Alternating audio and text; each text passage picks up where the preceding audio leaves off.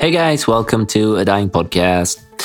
My name is Nils, and in a second, we're going to head into today's episode, which is a conversation with Seth Lyon, who is in Canada. I promise you that's going to be really interesting.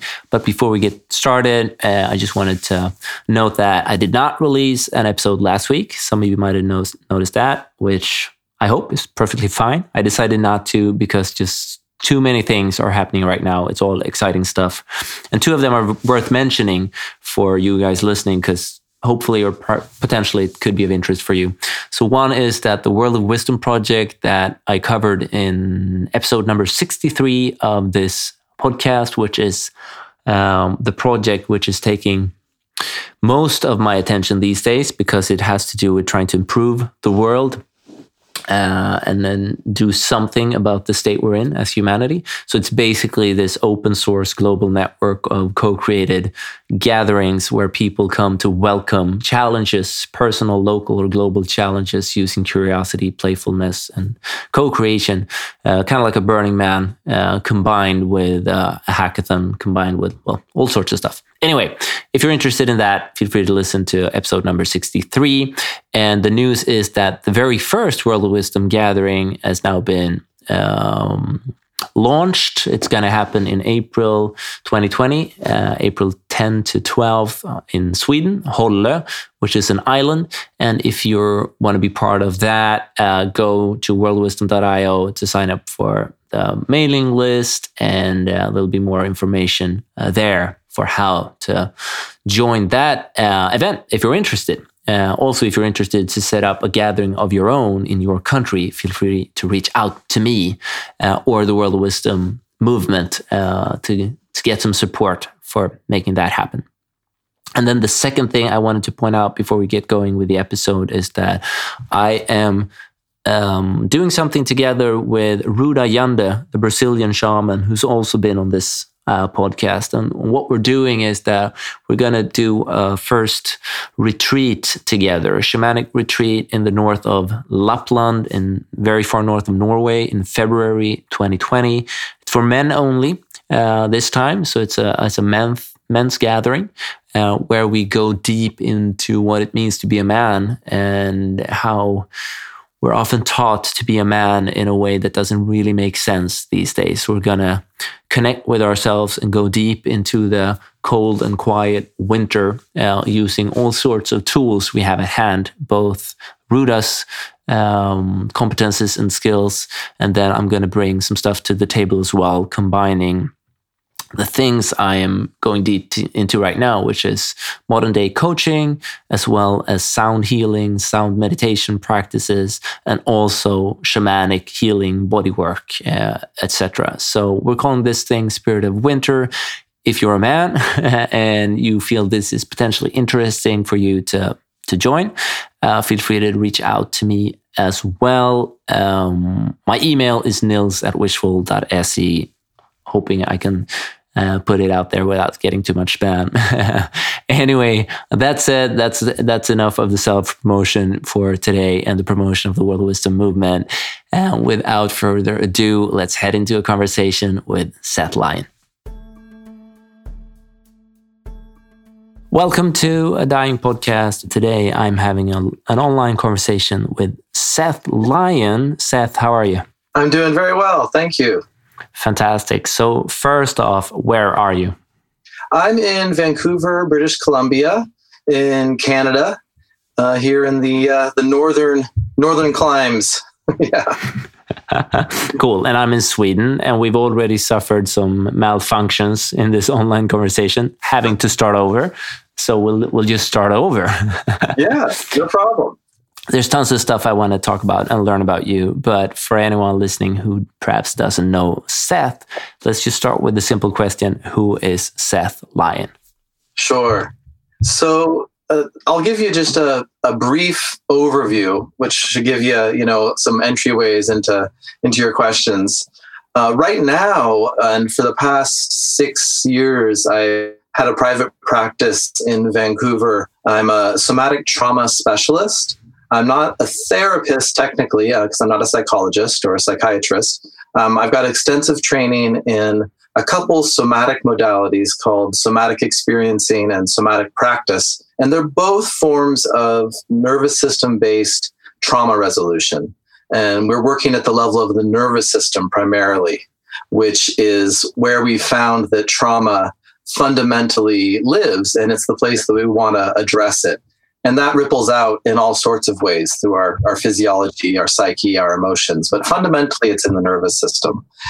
Now, before I found this work, I had spent almost 13 years really living apart from the world. I lived in Hawaii, like just camping on the beaches for a while in small communities. I lived in a hot springs community in Oregon for about 7 years, really living apart from the world.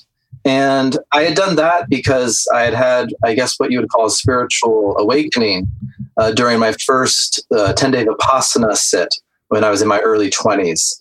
And I basically came out of that experience and headed off into the woods for about 13 years, just really interested in exploring myself and exploring my consciousness. I knew that I had had a difficult upbringing. I didn't realize at that time the extent to which I was traumatized. But that was really my entryway into, my journey was working on myself and working to understand myself, to heal myself. And then eventually I found this work, somatic experiencing, and it really clicked. I was like, aha, this is giving me a piece that I was missing. And so I also at that time met my wife, Irene, who lived in Vancouver. And so she was kind enough to import me up here to Vancouver. And I started the training myself and started doing sessions for myself and just really was blown away by the work. And it just really inspired me to want to help others as I became more healed myself. So that's just a brief overview of sort of, crazy hippie meditator guy living in the woods to being now a professional with a private practice and helping other folks recover from trauma. Cool. That's fascinating. So I truly have to ask, because I've gone through this awakening experience myself, and I did not move for 13 years, into the woods or living on a beach, but I definitely had the sensation of wanting to sort of close myself off from society for a couple of years. And so that's a similarity, but I just wanted to ask, why do you think that is, that for some people, when they go through that kind of awakening, that's actually what happens? You sort of close yourself off from the rest of society. Mm-hmm. I think for me, I know there were a few reasons, and I think that often that's the case.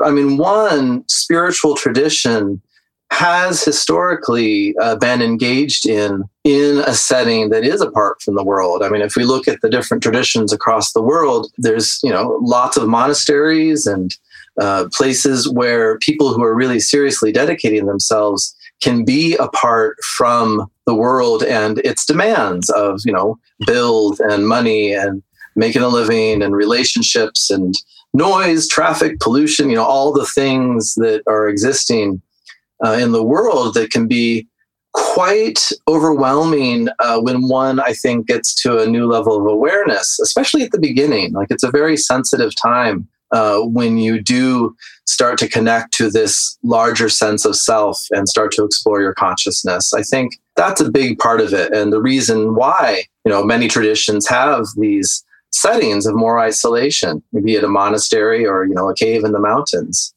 And then, I think there's a secondary reason, at least I know there was for me, that I wasn't aware of at the time, but that actually was my trauma, my unresolved trauma was already making the world a much more overwhelming place for me than it necessarily needed to be, or that it may be for other people who weren't traumatized. So for me, there was both of those things. I mean, the world was already difficult for me to manage because of the trauma I was carrying in my system.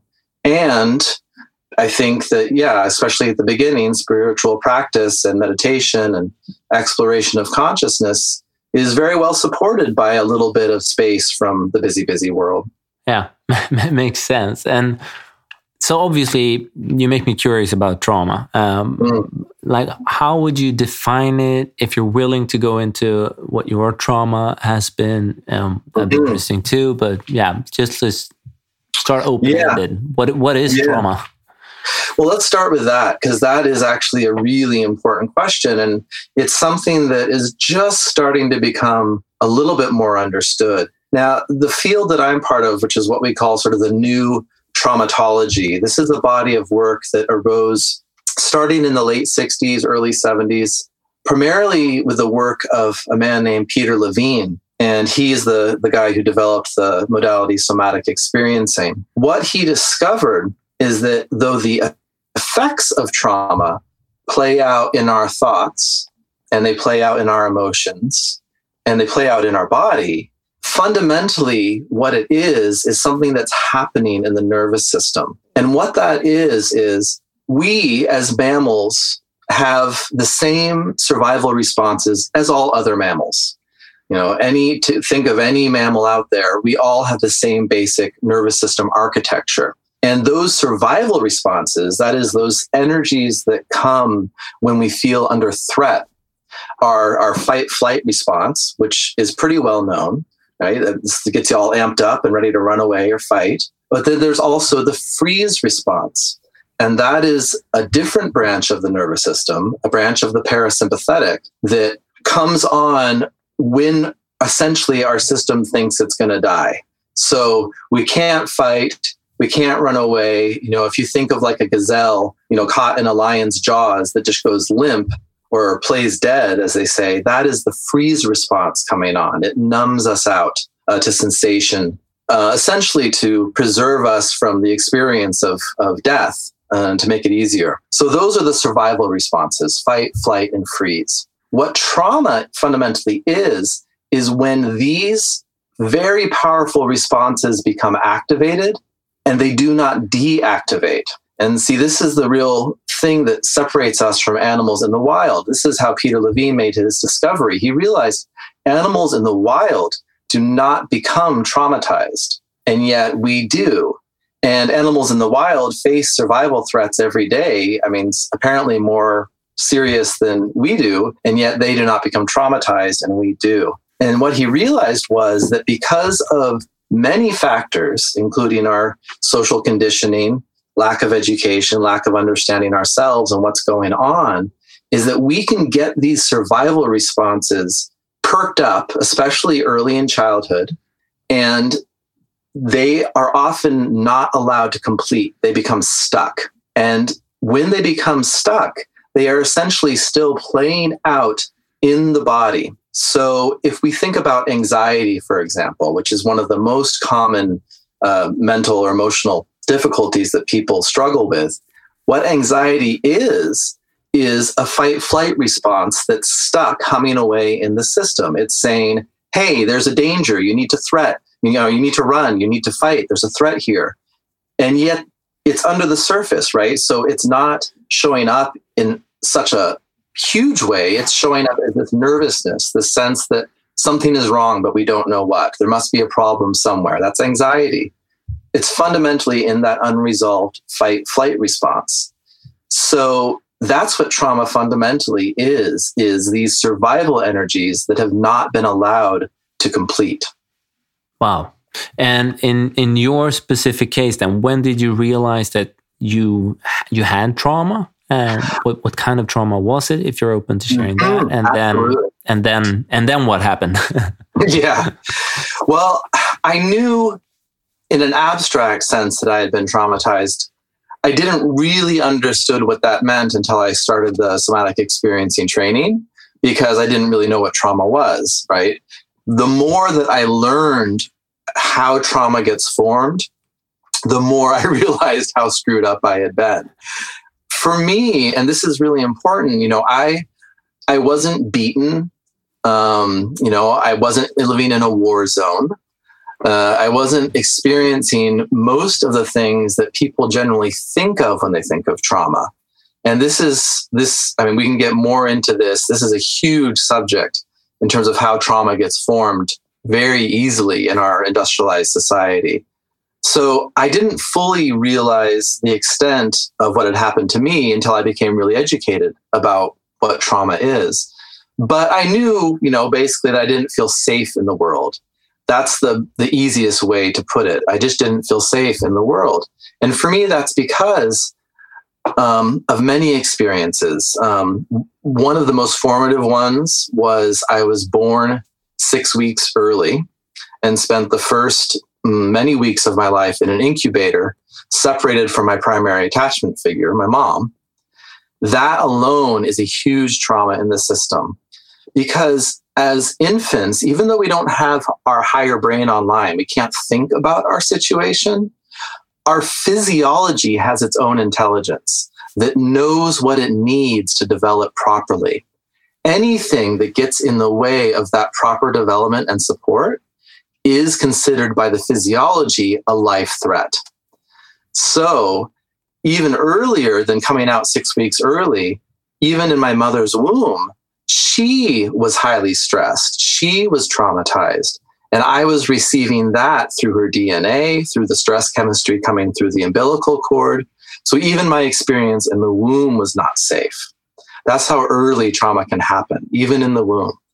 And we're making these connections now, actually seeing the connections through generations. This is something that is passed down.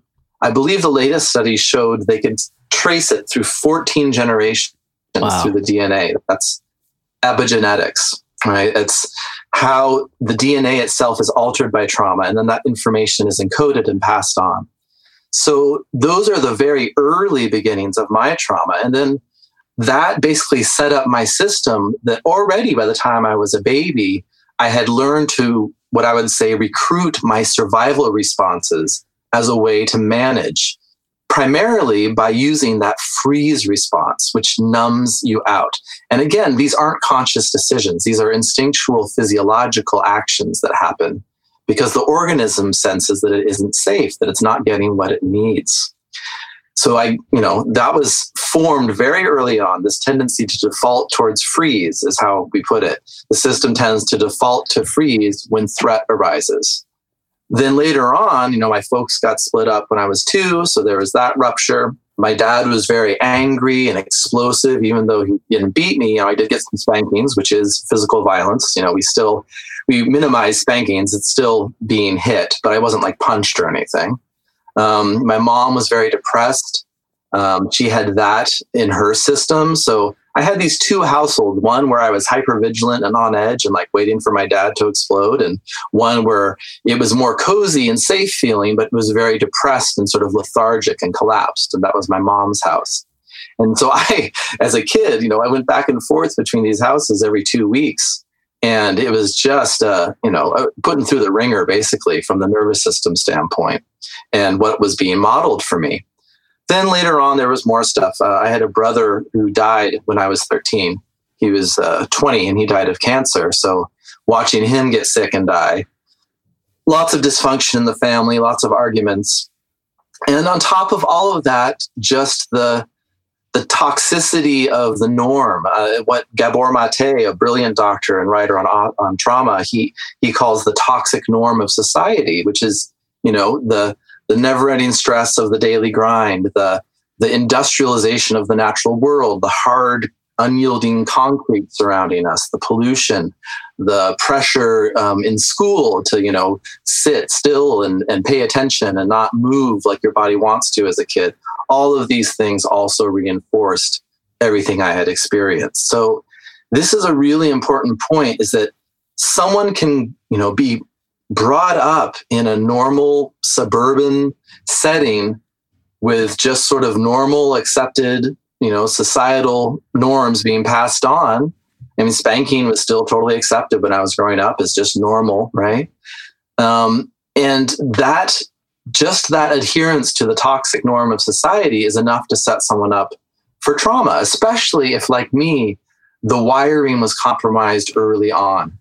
Through the stress in utero, through the early birth, the separation from my mom, all that stuff. So that's it in a nutshell, though a pretty big nutshell, I guess.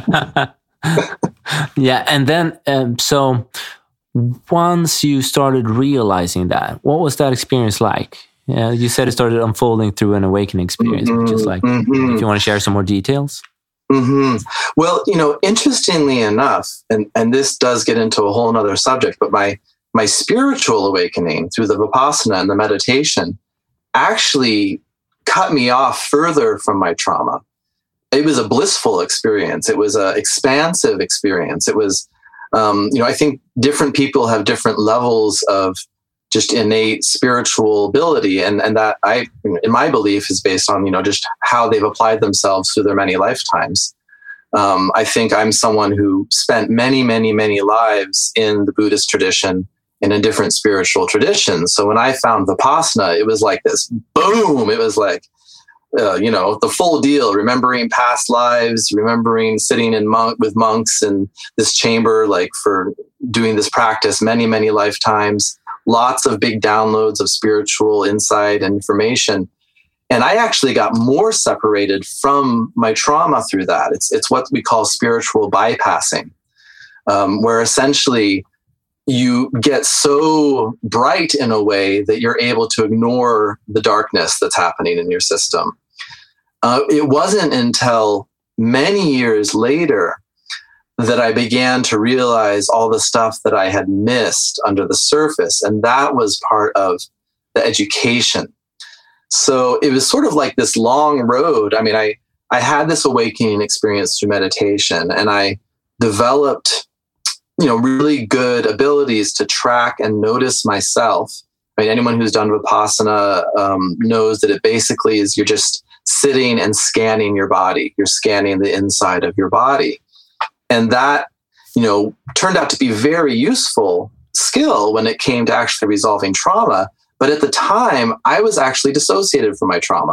I didn't know it was there until later when I started getting symptoms. And I guess that would be how I started discovering what was really in there. As I started realizing my anxiety. I started realizing my tendency towards depression, my tendency toward addiction. That's when I really started, I guess, discovering what was hiding under the surface, under those very expansive spiritual experiences. And that was part of the education. That was so when you ask, when did you start to realize? It wasn't until I moved into the world and started the therapy and then the training for myself that I really came to see what was going on there. And the symptoms you described, were those the ones you just mentioned? Yeah, mostly social anxiety. I began to, it was about maybe 4 years before I met my wife and I moved up to Vancouver. I was living at the Hot Springs Resort, and I began to really notice how hard it was for me to go into the world.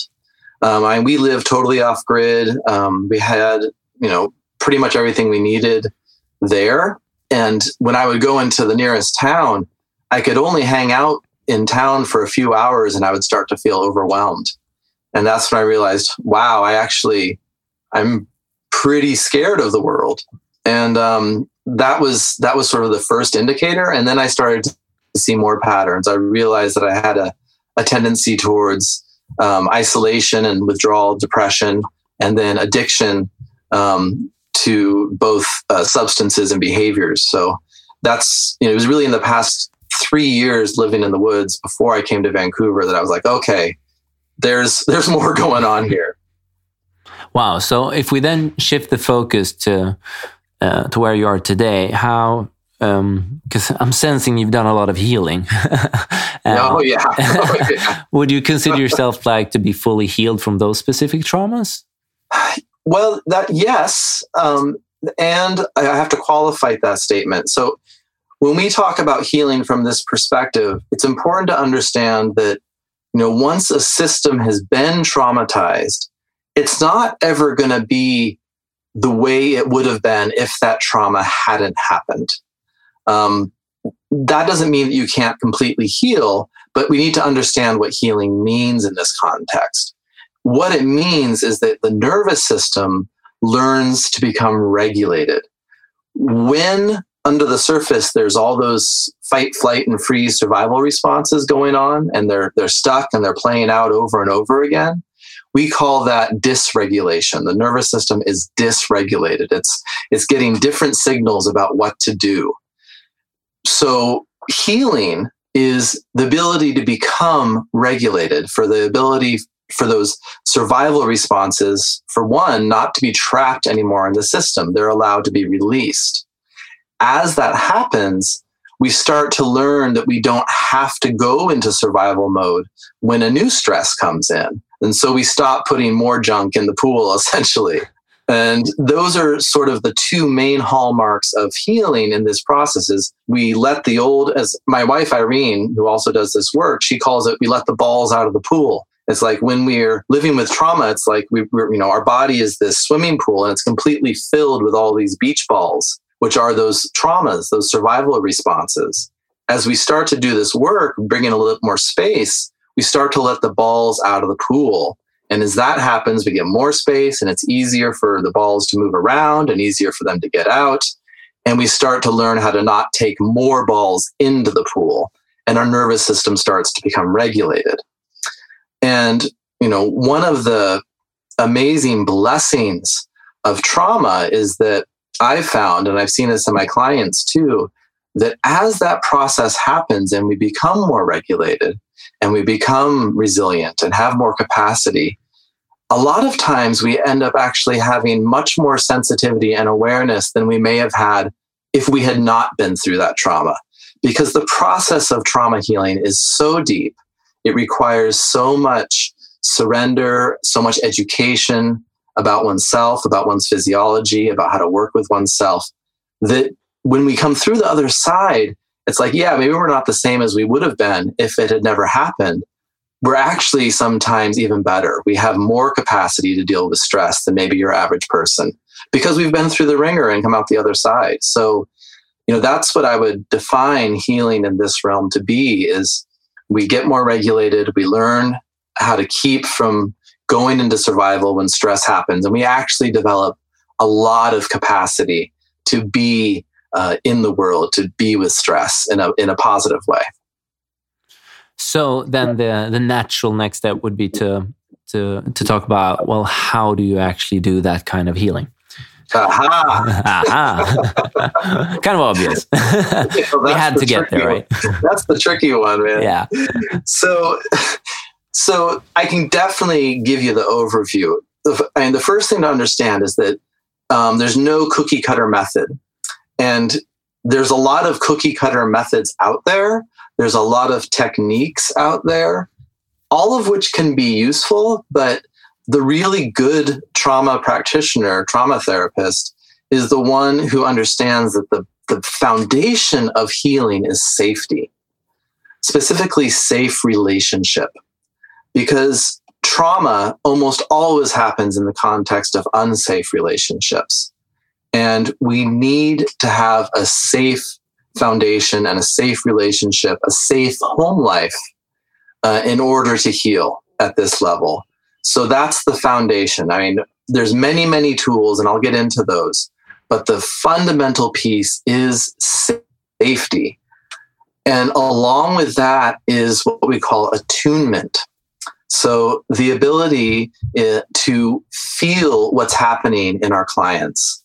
Or for myself as a client, when I was the client and I had my good practitioners, that's what they were doing, is they were providing that safety, and they were providing this ability to attune to my unique system and what it needed in each changing moment. And that's really the foundation of good trauma work: safety, connection, and attunement to each changing moment in a person and what's happening for them. And to support that, it's also very important to have a safe home life, because without a safe haven to return to, you can do all sorts of good work in your session. And then if you come back to a threat that's still there, your system's not going to be able to integrate the work. That's the foundation. Is that making sense? That makes total sense. Okay. So once you have that, the attunement is the biggest piece. Without the attunement, without the ability to feel in me, myself, what is happening in my client, I won't know how to respond appropriately. And again, this is a major piece that was missing in the formation of trauma. So I was talking about the toxic norm of society. A huge part of that is that our parents, when we're kids, our parents are stressed. Our parents are, trying to make the bills. They're trying to make the food, trying to make ends meet. They often don't have the time and the space, or didn't receive the proper support that they know how to attune to their children. Now, when that's missing, that's one of those primary threats that the physiology senses as a survival threat. If our mom doesn't know how to attune to us, and when we cry, when the baby cries, it's because they need something. It's not because they're emotionally upset. It's because they need something. An attuned caregiver, be it mother or father, can feel in themselves what it is their baby needs. And it's like, oh, that cry, I can tell that they need to have their diaper changed. I can tell that they're hungry. That's attunement. When that's missing, as it often is in our society, it's a huge rupture. It's a huge trauma to the system. And so we need to bring that into our relationship with our clients, because it's what was missing. And a lot of the work of repairing trauma is by bringing in the stuff that didn't get to happen, which is that safety, that attunement, that safe connection, that container of that relationship. So once you have that, then there are many, many ways to work with a person's system. Essentially, the foundation of the work I do is an understanding that the human system and all mammalian systems really are inherently self-organizing, self-healing. They have an organic trend towards healing that they want to do. And my job is to basically support each client's system such that it can sense that, oh, okay, it's safe enough now that I can let out this survival charge. It's safe enough now that I can let go of this emotion that I've been holding on to. And the way that we provide that, like what we would call somatic interventions, really depends on each person and each moment. A lot of the work that I do early on is from a modality called somatic practice, which is the work of Kathy Kane. And she teaches us to work directly with the physiology using touch. Again, many people when they're young don't get touched enough. Touch is like healthy, safe, loving, caring touch is crucially important to the development of the human system. And so again, that's one of those pieces that often didn't get to happen. Either we didn't get any touch, my clients or people that I see didn't get enough touch, or they got the wrong kind of touch, be it violent or sexual, whatever it may be. So safe, caring, attuned touch applied to what we call the stress organs, especially, is a very effective way to start laying these foundations of safety and connection. So that might mean, for example, working with someone's kidney-adrenal interface. That's the kidneys and the adrenals are a huge part of the sympathetic, the fight, flight, survival response. So simply having a client lay on my table and I hold my hand under their kidney when the adrenal is sitting right on top of the kidney like a little hat. And often these kidneys will be very pulled up and tight, kind of dry feeling is the way I can describe it. And as I just sit there and I just sort of send this message of like, okay, I'm here, it's okay. There's no words spoken. It's all through touch and intention. The kidney will actually sense that. The adrenal gland will calm down. The kidney will soften and often start to drop down into my hand a bit. And as that happens, that sends a signal to the whole nervous system like, oh, hey, maybe we're not all going to die. Like maybe we can actually stop pumping out this adrenaline, which in turn changes the entire state of the person. So that's a very long answer, and I hope that I'm not talking too much, but it's very complex.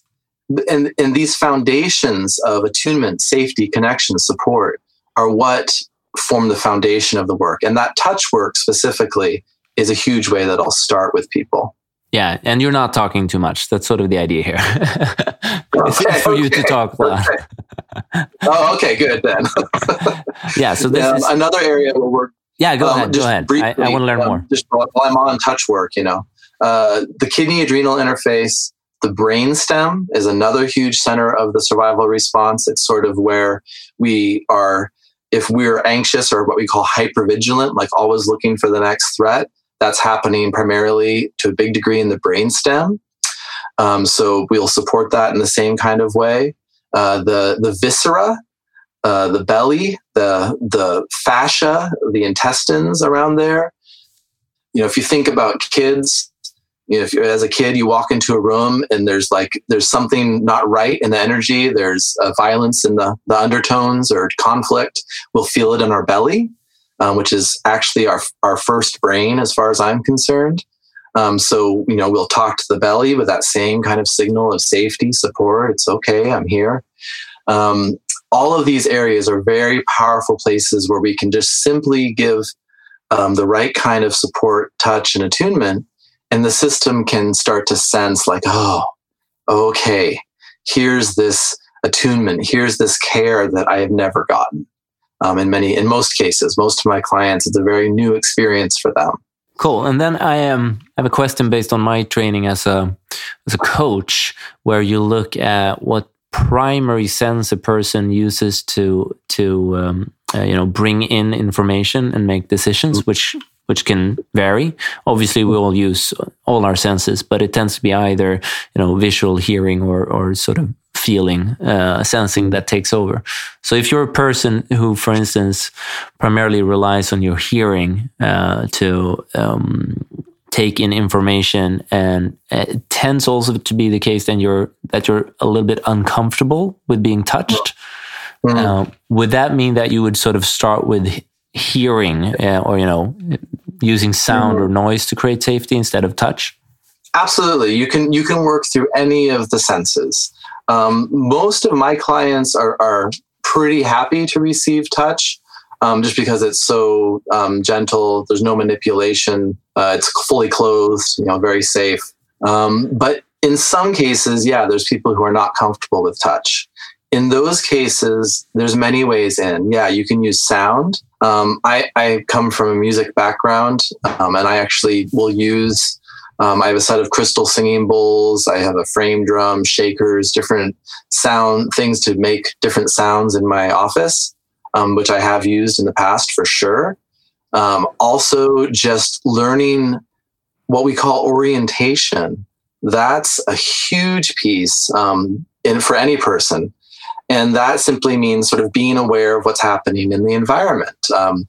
And like you say, how do we take in information? So if it's easy for someone to use their ears, then we might create pleasing sounds, or we might simply encourage them to listen to the sounds that are happening around them, be it the sound of traffic or birds or wind, rain, whatever it is.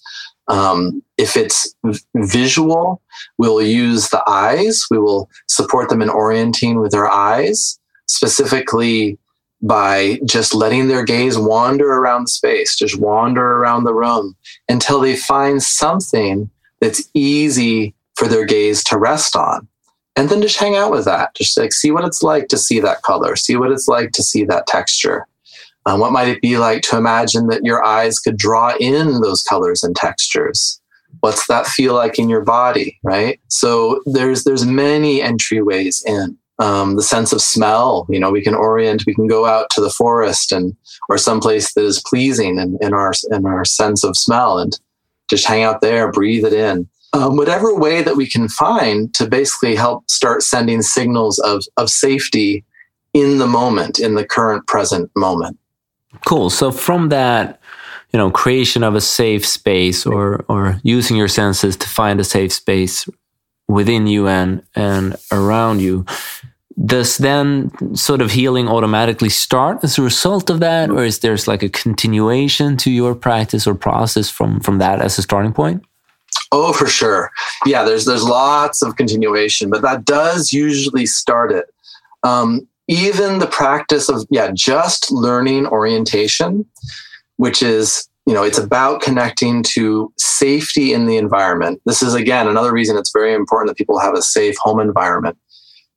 Because orientation, if we think about mammals, apart from us, if we think about all the mammals in the wild, they are all the time 24/7 attuned and aware of both their environment and how their body feels in relationship to the environment. If they were not, they would be dead. They have to be. We, as human mammals, have to a large degree lost that. So when we start to support people in cultivating that awareness that is actually part of just being alive, it's supposed to be anyway, that alone can start a lot of healing in the system. As it really wakes up the system. Now, the thing with trauma is that when that starts, it does not always feel good. That's the really important thing to understand about trauma healing, is that we are encouraging the stuff that we've been avoiding for often our whole life to be felt. And the process of orientation, of being aware of my environment and how I feel inside in relationship to my environment, and learning to cultivate safety, that can start to let those things out of the box. So that's another really important piece, is education. You have to educate your clients to know that when they orient, and often it's very pleasant at first, it might even be like a week where they're like, wow, I feel so much better just because I can pause and connect and like be aware of safety in my environment and how that feels. Nevertheless, inevitably, that is going to start letting the gremlins out of the box, and they'll start to feel stuff that they've been trying to avoid feeling for a very long time. So that's the other piece, is, okay, yeah, orienting and being aware in that way can start the process, but then you have to understand what's going to happen next, why it happens. And then you start to teach them and support them in learning how to work with the survival energy itself. When it arises, it's very uncomfortable, especially at first. There's a lot of intense emotions associated with it, a lot of intense physical sensations, shaking, trembling, feelings of constriction, tightness, shallowness of breath, feeling of panic, fear, anger, intense grief. All of this can be unlocked in the system just by the system starting to sense it's safe. Because like I said, the system has an organic trend towards healing. It wants to heal. So as soon as you start supporting its innate ability to heal by sensing its safety, it starts to do that, and then stuff starts to happen. Yeah. Wow. Cool. So, and I guess this differs a lot, but for how long roughly do you tend to work with one specific client? Is it like, can it all be done in one session? Is it years? Yeah, no, never one session. There's no way. The simplest client I had was a client that just had a simple case of shock trauma. And to really answer your question, I guess I got to describe the different kinds of trauma briefly, if that's all right, because that greatly influences the amount of time. For someone like me who had what's called early developmental trauma, so perception of life threat, experiences of life threat in the womb as an infant and in the first 3 years, it's longer. It takes longer because things that needed to get wired up often didn't get wired up in the brain and the nervous system, or they were wired incorrectly. And this brings up neuroplasticity, right? Our brain, our nervous system, those neurons, the nerves, they're all changeable in terms of the pathways used. But they're changeable in both directions. They're changeable in a way that can set us up for a lot of difficulty, which is what happens with trauma. But then they can change back to a more cohesive, organic, flowing kind of state that's more supportive of health. So that process is longer if someone's wiring got screwed up in the first 3 years of life, like mine did. If someone had very good support early on, they had a good childhood, they had the right attunement, they had safety, their nervous system and their brain all formed correctly, and then say they get into a car accident or they're in a war, that's what's called shock trauma. There's a shock to the system, and we often will see that in what we call PTSD, tremors, flashbacks. That's a very severe form of shock trauma. But that is generally much easier and quicker to fix than early developmental trauma. Again, which may sound really weird if you think about it. What I'm saying is someone who had a good childhood, good upbringing, and then is in a war zone and sees their buddy get blown up, they will actually often have a quicker, shorter, easier path towards health than someone who just like grew up in suburbia like I did. Because the things that get screwed up and miswired, it's much deeper and more insidious. And I'm not talking about qualifying people's pain or emotional pain. There's no way to, compare suffering. But in terms of the process, it's often a lot quicker to just address shock trauma. So I had a client who, she had a good upbringing, healthy family, good relationships. She was in a car accident. And after about 3 months, I would say maybe 8 sessions, she was good. She was all good. All her symptoms were gone. She was fine. Other clients I've been seeing for 4 years. Wow. And we're slowly getting there. Because, oftentimes what happens is it's not just one or the other, it's both. Like I said, in industrialized society, very, very common to have early developmental trauma and not really know it because it's so normalized, like the toxic norm, right? It's so normalized. And then what happens is if you get that early wiring kind of faulty, you're more predisposed towards further traumas. So what happens is you have early developmental trauma with lots of shock traumas on top of it. And that's actually mostly what I see is these much more complex cases where someone had trauma early in life that predisposed their system to keep on replaying those traumas in various ways through different relationships, addictions, which leads to more shock trauma, etc.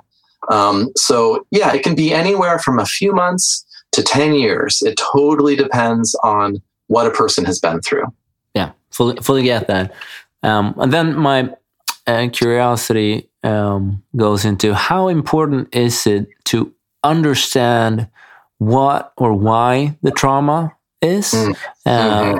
Or how important is that to actually sort of drill down and understand it's because of this, or is it sort of sufficient to just be like, we're going to heal this and we're going to release all of these emotions, and you might not even understand where they're from, where the trauma is from. Yeah. It's having meaning is important, but it's only one little piece of the process. And with early developmental trauma, there often is no meaning because the trauma happens before you can form memory, before you have language, before you can make sense of what's going on. So it is often useful for someone to make the connections. In my work, we support those in sort of emerging organically for the person. We don't try to dig down into what happened and why you are the way you are, and what the behaviors are and what the thoughts are, like in psychiatry or counseling or psychology and those more mind-based practices. We support the system, the physiological system, and what happens is when meaning and connection is ready to be made, it just organically happens. And that can be a really beautiful experience for sure. And it brings up a good point.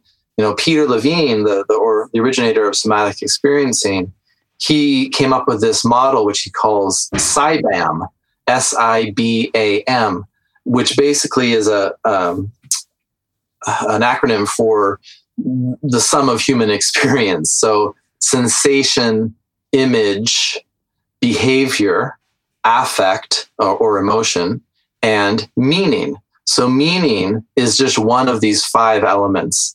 And it's very easy to get over coupled with meaning, to like really just fixate on that. And then we lose those other crucial 4 pieces. So we tend to support the other elements of SIBAM, the sensation, what are the images that arise, as these sensations or images happen, what kind of behavior emerges? How does the body want to move? What is the affect? What is the emotion that arises?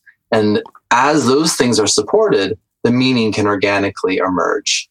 But yeah, sometimes there is none. Sometimes it's just like, I don't know where this is from.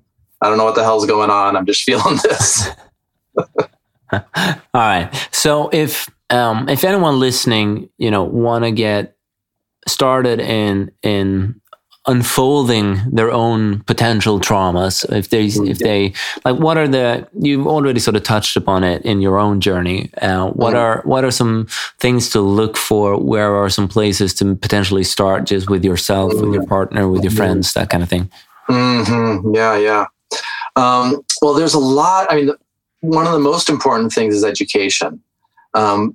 It's so important to understand, and actually can bring a lot of relief. I mean, just understanding that, like the reason I have these thoughts or think this way or behave this way is because of something that's happening in my physiology. And this is why. I'm not crazy. This is just happening because of what I've experienced, which has made these things happen in my body. That can be so important. And you can get that from many sources, that education. So there's lots of good books by Peter Levine. He's got 3. Waking the Tiger was his seminal book. In an Unspoken Voice was his second. Those are both really good. Also, Trauma and Memory is one of my favorite of his, specifically about how trauma impacts the different memory systems and how we have many different memory systems. So those are 3 really good ones that you can just pick up in most bookstores. There's also tons of YouTube content. My wife, Irene, she was in private practice like me, and she's a visionary though, man. She's an entrepreneur. She realized that, there is way too much demand for me to be able to meet it sitting in my office seeing one person at a time. She's created a whole suite of online programs and resources for people to do this work in their home, just because there isn't enough, honestly, enough qualified practitioners to meet the demand. So you can go to her YouTube channel. She's got a ton of content that you can get a deep education totally for free just by going to Irene Lyons' YouTube. You can also read the blogs. There's all sorts of writings. I've got a blog on my website. Irene has a blog on her website. There's many other people who write about this. Other good books, Bessel van der Kolk, when it has some good writings. The Body Keeps the Score is a great one. Gabor Mate's writings and YouTube videos are amazing. So I would say that's where to start. Start with just learning, just educate yourself about trauma and the nervous system and how it affects us. That alone is just, I've seen it. I help Irene in her YouTube channel answering comments, and we've also got a Facebook group that we run, and it's called Healthy Nervous System Revolution. All of those things, people, they get a lot of ahas, a lot of relief, and some of them, a lot of changes just from consuming all the education and learning about it. So that's the place to start in terms of what to connect with and in terms of resources. In terms of our relationships and our friends, our family, if someone listening suspects that they have unresolved trauma, it's important to start looking at their relationships.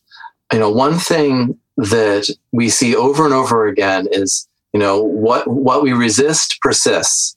The body always wants to heal, like I said, and it will often put us in the same situation over and over and over and over again because it's trying to find resolution. It's trying to find a different outcome. So that's why we see people who often end up in abusive relationships again and again and again, or they can't leave it. So, look at your relationships. Are your relationships safe? Are they supportive? Are you able to be authentic? Right? Do you know what your authenticity even feels like? Are you connected with people that support you in feeling safe and like you can express yourself? These are all really important things to look at if we want to heal, because a lot of us, me included, have had many toxic relationships that are echoes of the relationships we had when trauma was formed. So we need to look at that too. That's fascinating. That brings up a lot of stuff for me. So thank you for that, Seth. And then an obvious for me insight, but I'll just I'll put it as a question or similar. When you spoke about how when we're kids, and if we have parents who are not, they can't really tune to our needs. I'm a parent now, and I think I already know the answer to this. But in order to become a parent who can attune to my child, if I'm not brought up with that skill, I guess it's about learning to attune to myself, and then that could transfer to your child. You got it. It's the best way, and really the only way that works is to start with ourselves. And it can be tough for parents, especially if they're realizing this as they already have kids, to even have the time.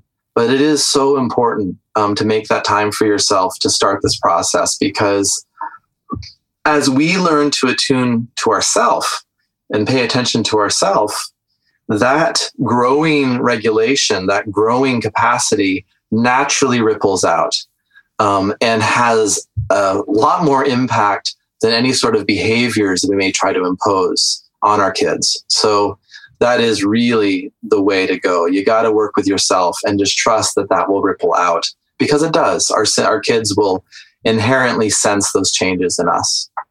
Yeah, to me, just hearing you say that, it sort of lands as, in my mind at least, that the most important gift you can give your child. Like, we want to bring our kids up and make sure they have everything they need, but the most important thing you can actually do is heal yourself. That would be sort of the most epic gift you could give.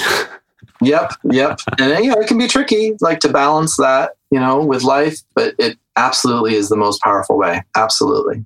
Fantastic, Seth. So we're already coming up on the hour here. This is all fascinating stuff, and you've already given us a lot of insights and also direction for where to start finding stuff if we want to get more into this and learn more about trauma or others. Is there anything else that you feel like you want to bring up or point people in the direction towards? Sure. Just in terms of if people want further support, I mentioned a lot about education, and you can do all of that for free. A book costs a little bit, but the YouTube's all free, blogs are free. For very, very cheap, you can get a very good education. But if you want to actually do the work, to do the trauma work, does require professional support in some manner, and that costs money. So that's just a practical thing to realize, For parents, one of the things that, the questions we get from people in our groups and our online programs are like, man, my kid's young, but I feel like I've already screwed him up. Like, what do I do? I was like, well, okay, do your work and start putting, some savings aside in a therapy fund for your kid. Don't worry about the college fund so much. Just let's get a therapy fund going. It's a practical consideration. And so for yourself too, start realizing that, okay, if you want to solve this stuff, it is going to cost a little bit. Whether that means you're working one-on-one with a private practitioner or engaged in some other way. My wife, Irene, she has created 2 online programs. One, which is called the 21-Day Nervous System Tune-Up, and the other one, which is called Smart Body, Smart Mind, which is a very intensive 12-week program that we run once a year. 21 days is available anytime for people to start. Both have support in terms of a Facebook group that's private that we staff with. There's a team of about 10 of us now who are all somatic experiencing practitioners who are in there answering questions, supporting people in their process. So that, again, it costs money, but you can get started, for a lot less than, the cost of a new TV. If you think about it, it's not that much. Also, if you want, if you don't feel like online work is the way for you, you really want to work with a person, then you can check the somatic experiencing directory. If you just Google somatic experiencing, and whatever country you're in, you'll find a directory for practitioners. So that is another way to look. I will say that a lot of somatic practitioners are fantastic. A lot of them are not. Just like anything, a modality isn't a guaranteed, cure. It a lot depends on the user. The practitioners have to be good. So again, educate yourself first before you start seeking out one-on-one work. Irene has even a video on what to look for in a good somatic practitioner. So really learn first, and then you'll know more when you go to work with someone. Like you'll be able to sense like, oh, I can feel this person is attuning to me. I feel safe around them. I notice my body feels a little safer. They're maybe able to outline a treatment plan for you. Like I said, it's greatly variable, but they should be able to give some kind of rough idea of how you're going to work together. So yeah, you can check out Somatic Experiencing. Somatic Practice by Kathy Kane is also really great. If you can find someone like me who has both, that is fantastic. Those are about all the resources I can think of for doing the work, and the ones that I really recommend. Cool. And then to find you, I guess your website, it's SethLyon.com, right? Yeah, my name. Yeah, SethLyon.com. My wife is IreneLyon.com. Pretty easy. Pretty easy. Fantastic, Seth. Thank you for coming on the podcast and sharing all of these insights. It brought up some stuff for me that I'll now instantly go and go deeper into. Thank you for that. It's part of my process. Cool. So that said, for anyone listening, if you want to learn more, head over to Seth's or Irene's website or any of the things that Seth just pointed you towards. And as always, or hopefully, you'll speak to me or hear me again next week. Take care, guys.